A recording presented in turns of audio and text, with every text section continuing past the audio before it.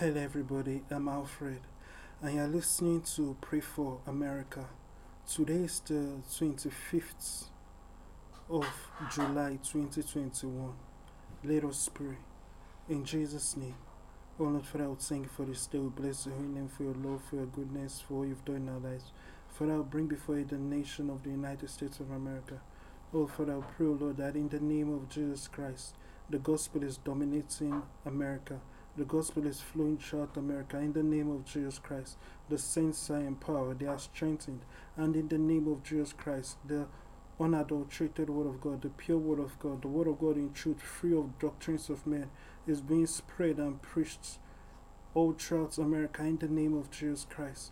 I come against every plan of the wicked one, every plan of the enemy regarding the gospel in the name of Jesus Christ. Those plans of the enemy are brought to naught, they are destroyed in the name of Jesus.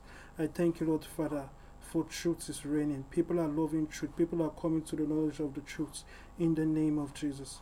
Thank you, Lord Father, in Jesus' name. Amen.